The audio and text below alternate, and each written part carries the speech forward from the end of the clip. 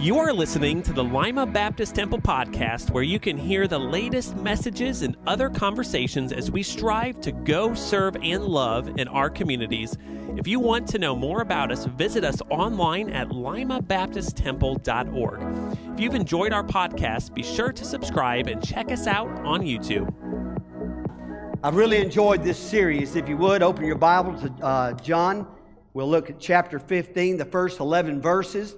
And today we're going to talk about the true vine. We have been talking about Jesus, the 7 I am statements that Jesus used in His own words. We've already looked at Jesus is the bread of life. He is the light of the world. He is the shepherd, the good shepherd. He is the door. He is the way, the truth, and the life. And today we are going to look at the true vine. And we're going to see a word throughout that's so important in this scripture. And I'm not going to tell you what it is right now, but it's used 10 different times.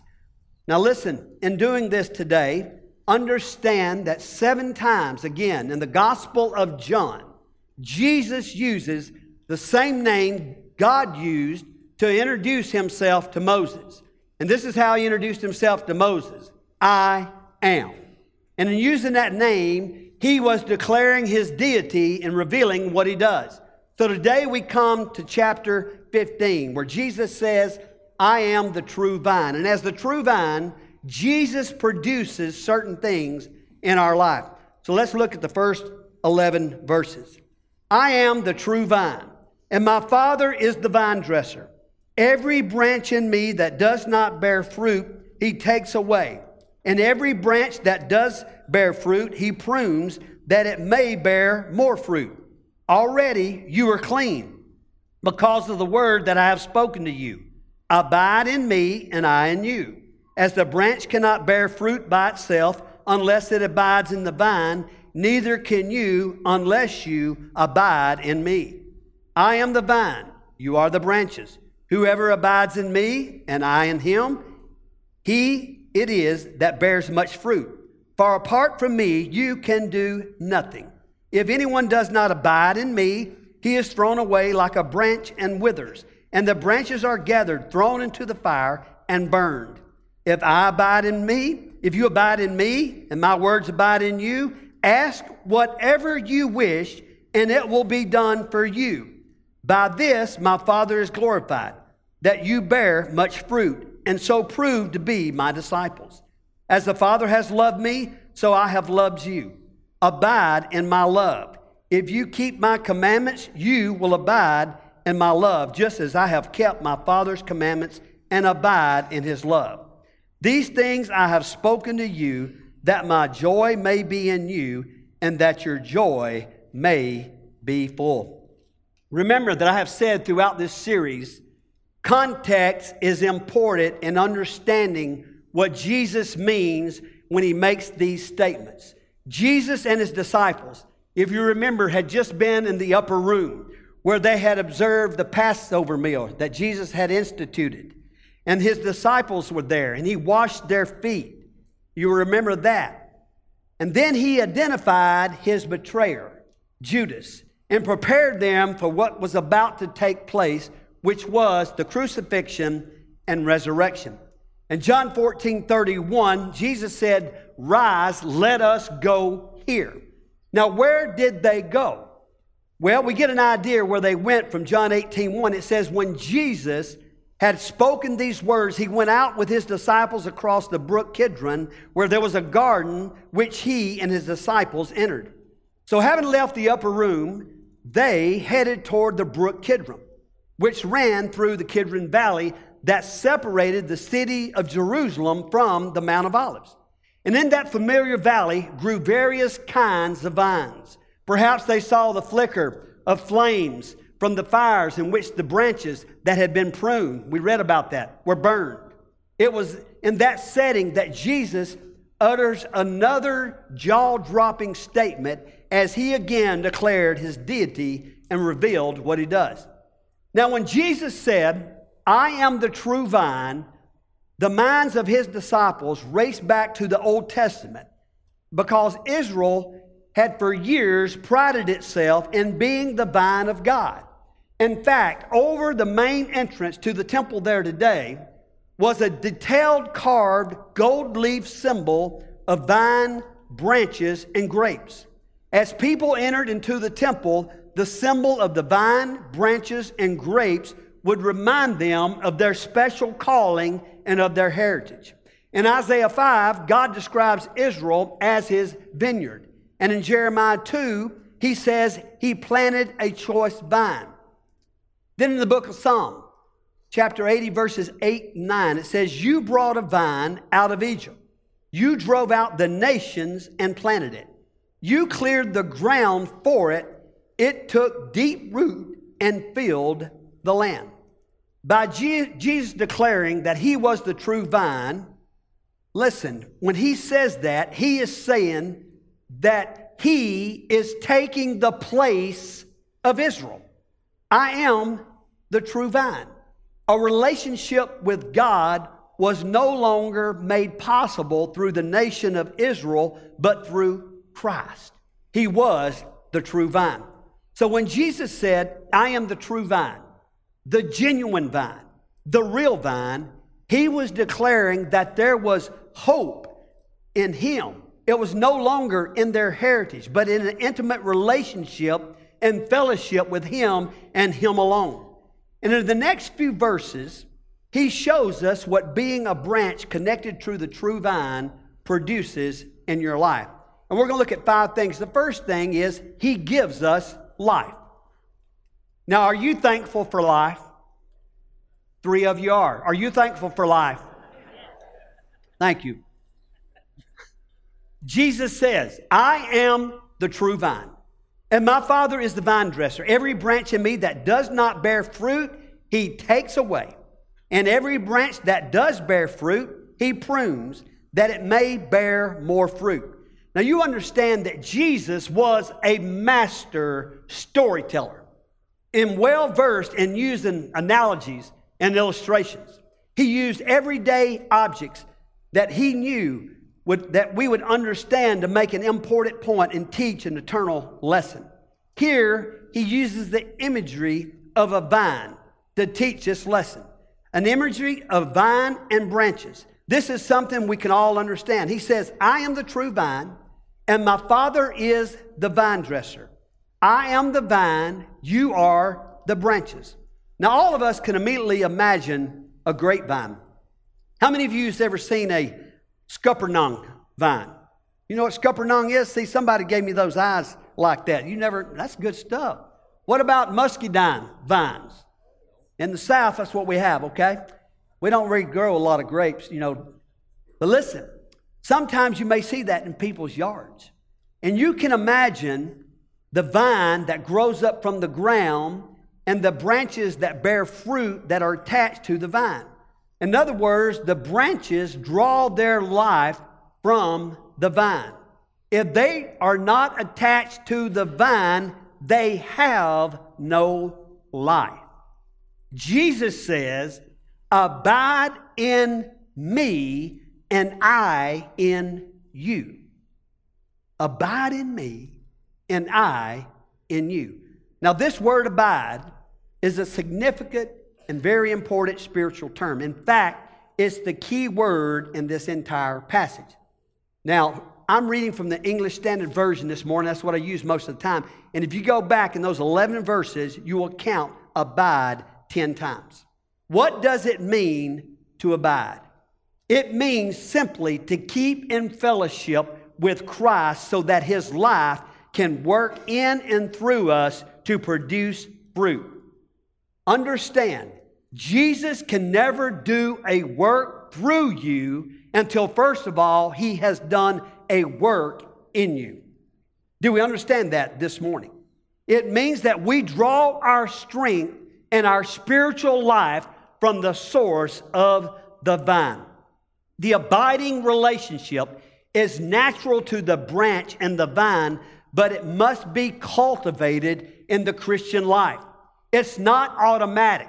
You see, abiding in Christ demands worship, meditation, and God's Word, and prayer, and sacrifice, and service. But what a joyful experience it is. Now, some of you ladies like flowers, right? And you want your husbands to come home from time to time and give you a nice bouquet of flowers just to show that they love you. And ladies, that's all right if you want that. And men, you need to do that from time to time. But ladies, do you understand that as soon as those flowers are cut, they die? So what you really need to understand is they're just bringing you home a bunch of dead flowers. Okay? And let those things hang around for a month or so and you'll know it for sure. I told Lori many years ago, I said, honey, if you want to show your love to me, just bring me some golf balls. Now, my golf balls don't die, but I hit them in places that you wouldn't find. You know what I mean? True story about the golf balls. That brings up an old story because I was in college and she brought me something really pretty that day. And I said, honey, I love you, but you know, this little teddy bear and this balloon, if you want to bring me something, bring me golf balls. I just got myself in trouble again. But anyway, but you got to tell a woman what you want. Just tell it, right? Listen, Jesus promises to give us life. When we trust in Christ, we are grafted in the true vine and given life. Our life comes from our relationship with Christ. Do you understand this morning? Without Christ, there is no life. In Christ, we find life, and here's that word again, we find life abundantly. So first thing is He gives us life. But secondly, He forgives our sin. Anybody thankful of that this morning? Amen. Jesus uses an interesting phrase in verse 3. He says, already you are clean. Why? Because of the word I have spoken to you. Back in the upper room, when Jesus was preparing to wash the disciples' feet, He told Peter in John 13:10, the one who is bathed does not need to wash, except for his feet. Now, what did Jesus mean by this? Well, you remember in those days they wore sandals. And you understand the roads back then were not concrete and pavement. They were just dust and they were just nasty and they would walk from place to place. So by the time you arrived at someone's house, your body was still clean, but your feet were not because they had picked up some dirt along the way. So Jesus wasn't talking about physical dirt. He was talking about spiritual dirt. That's why Jesus said to Peter back in verse 8, if I do not wash you, you have no part with me. In other words, listen, as long as you have dirty feet, as long as you have spiritual dirt, you cannot have fellowship with me. So back to John 15, verse 3. Now Jesus says you are already clean. He uses the same word in Revelations 19:8 to describe the believer's robe in heaven. He says you are already clean. What does he mean? By His cross, we have been made clean. By His blood, we have been made clean. By His sacrifice, we have been made clean. We have been saved and clean by grace through faith for good works. That's our position before God. Isaiah 1:18. Come now, let us reason together, says the Lord. Though your sins are like scarlet, they shall be as white as snow. Though they are red like crimson, they shall become like wool. Look at the book of Colossians. And you, who once were alienated and hostile in mind, doing evil deeds, He has now reconciled in His body of flesh by His death, in order to present you holy and blameless and above reproach before Him. It's not that we're trying to become clean to get saved. We are clean because we are saved. We've already had a bath. Once bathed, always bathed. Get it? Amen. There you go. Once saved, always saved. Once bathed, always bathed. Do you know what breaks our connections to the vine? Dirty feet. And boy, some of us have got some stinky feet, don't we? Huh? It's the dirt we pick up along the journey. But that doesn't mean we need another bath. We just need our feet rinsed off. We don't need to be saved again. Once saved, always saved. We just need daily forgiveness. You say, Al, How do I get rid of the dirt that I picked up walking through this world? Well, you just go back to 1 John 1:9. If we confess our sins, He is faithful and just to forgive us how many of our sins? All of our sins, all of our unrighteousness. Listen, to cleanse us from all of it. Do you know why so many believers are missing out on the blessing and favor of God? Here's why. They have their heads full of doctrine, but their feet are dirty. So first, He gives us life. And second, He forgives our sin. And third, He supplies our power. See, we love to quote Philippians 4:13, don't we? I can do all things through Christ who gives me strength. But we rarely quote the verse here that says, apart from me, you can do what? Squat. You can do nothing. When we are connected to the true vine, He supplies all the power that we ever need. But apart from Christ, we have no power at all. Look at verse 4. Abide in me and I in you. As the branch cannot bear fruit by itself unless it abides in the vine, neither can you unless you abide in me. I am the vine, you are the branches. Whoever abides in me and I in him, he it is that bears much fruit. For apart from me, you can do nothing. Now remember, this word abide reminds us of a very important spiritual principle. It describes how a branch is connected to the vine. In fact, they're so closely connected that you can't tell where the vine starts and the branch starts, or where the branch starts and the vine, or where the branch ends and where the vine ends. You can't do it. They're just grafted. It means that you are connected with Christ. And that's why in verse 8 it says, by this my Father is glorified. That you bear fruit? No, much fruit. Much fruit. And so prove to be what? My disciples. A follower of Christ. A Christian.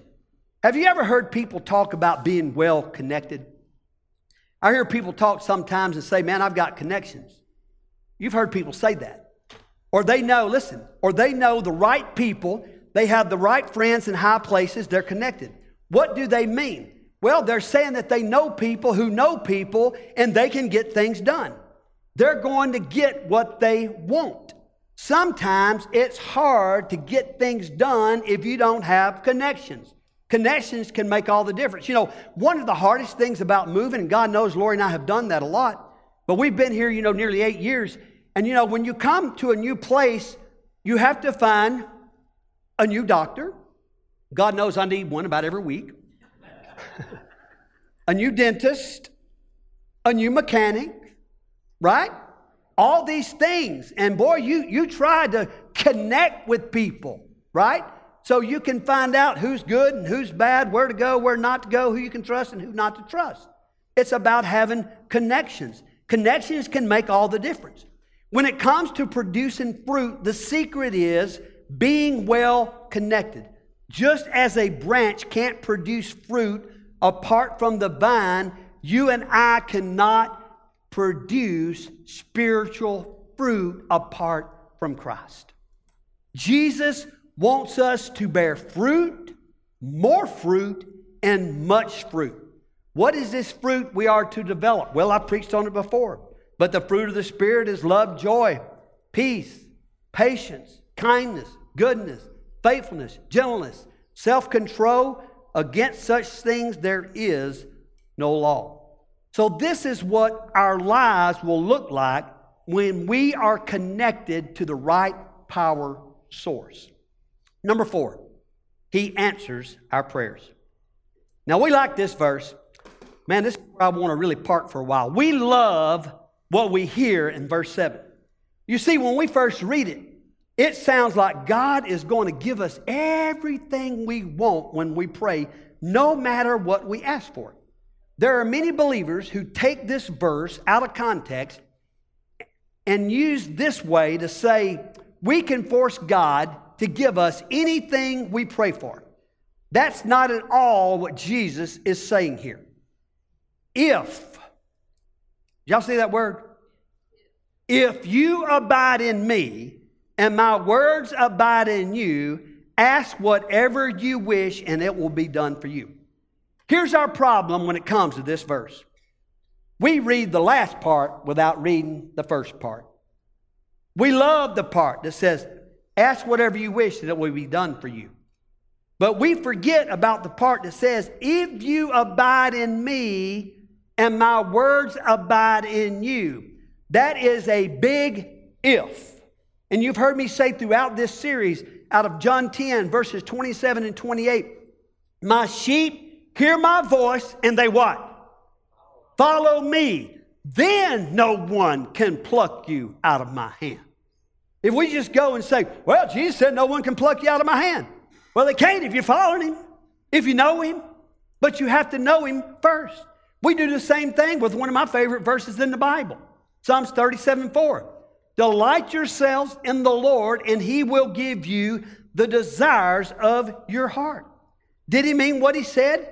Can we believe that God will answer our prayers? Can we ask, expect, and him answer? Can we expect God to do what we want? Let's break this down for a moment. First, who is you?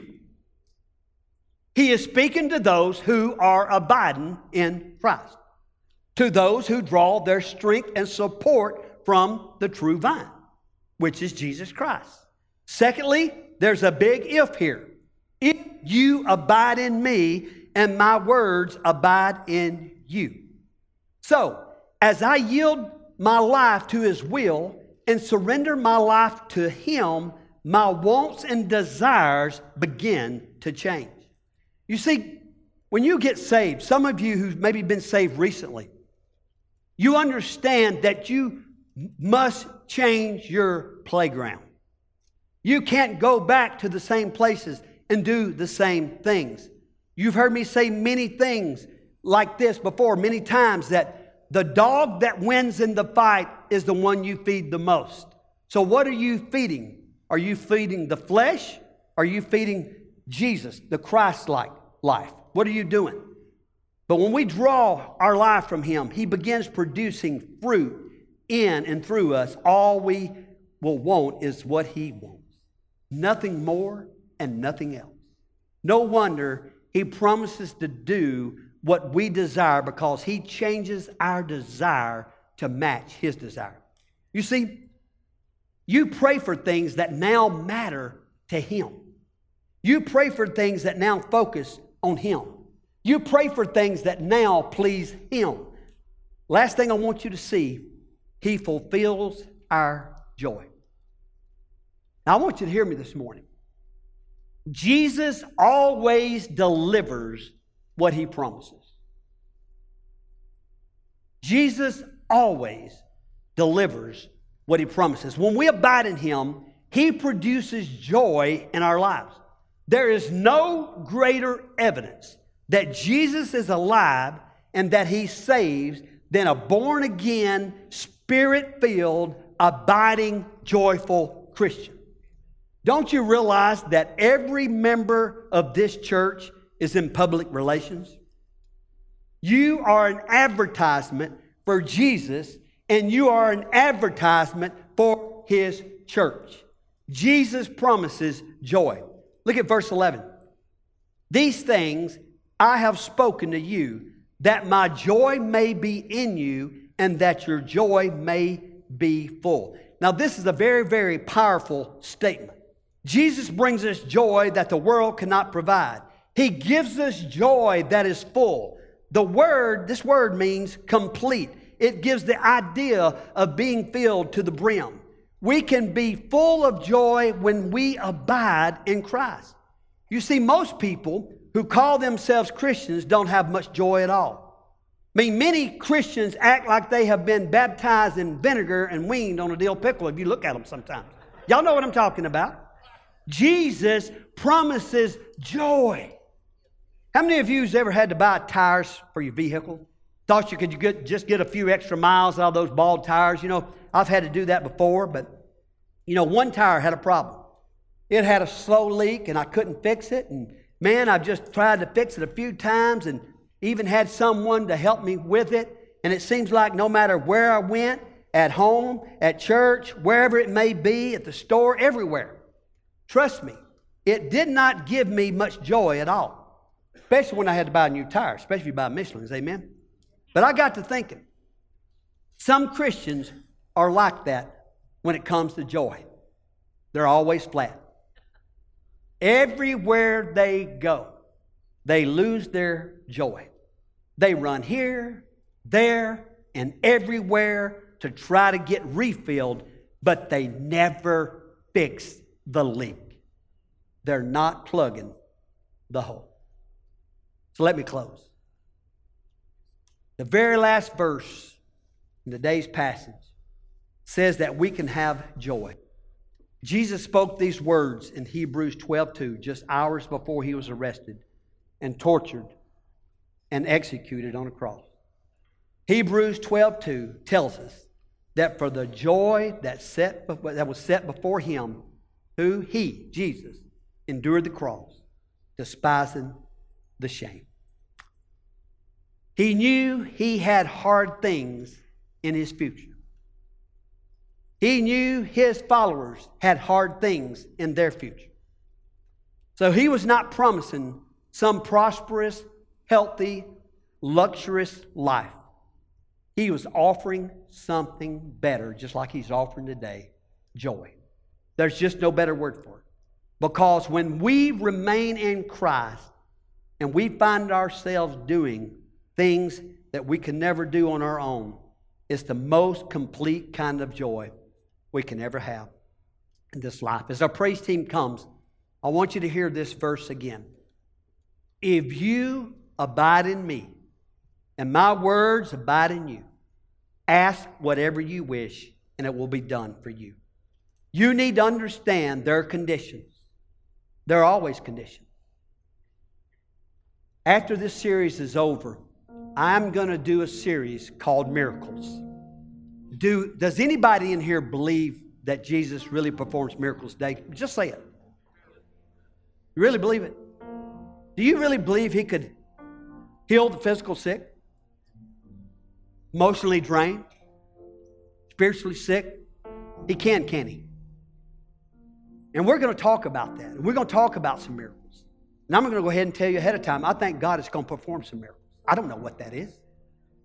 But I want you to understand he's not going to do it if you don't abide in him. You got to understand, he does answer prayer. And I know for some people that I'm praying for right now that I want to see God heal them from dreaded diseases right now, right here on this earth. He doesn't always do that. We know that the ultimate healing comes in heaven. But I'm telling you, I really believe that God wants to do those types of miracles. But it's going to be us believing, us living with Christ inside of us. I really believe that with all my heart. You're here today and you're struggling, whatever it is in your life.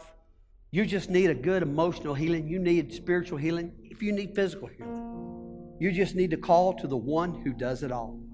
You understand he has conquered death. He has conquered the grave. And there's only one name under heaven that can save you, and that is Jesus. That big old guy right there, Jesus Christ. Would you bow your heads with me? If you're here today and you just need to come to the altar or just need to come to one of us pastors and pray, maybe you need to follow in baptism like one of these two ladies today. Maybe you just need to be obedient to that. Maybe you don't know the Lord as your Lord and Savior today and you need to come and pray a prayer of salvation with one of us pastors today. Whatever it may be today, this altar will be open. Father, thank you so much for your word. Thank you for your promises. Father, my prayer is today that for those who have struggled or maybe gotten away from you, that have not been abiding in you, that God today they would choose to do so. Lord, for those who don't know you, that God today would be the day of their salvation. And Father, for others here today who have just been saved, but Lord, they haven't followed in baptism, that God, they would change that course today. And that God, they would just continue to follow you, but God, also to do that first step of obedience after they were saved, and that is to follow in believers' baptism. Lord, for whatever it may be today, we would ask that, Lord, they would follow and be obedient. We love you and thank you. In Jesus' name, amen. Thanks for listening to the Lima Baptist Temple podcast. We hope you are encouraged today, and we would love to hear from you. If you have a prayer request, a topic you would like to discuss, or want to share what God is doing in your life, visit us online at limabaptisttemple.org/Central Hub.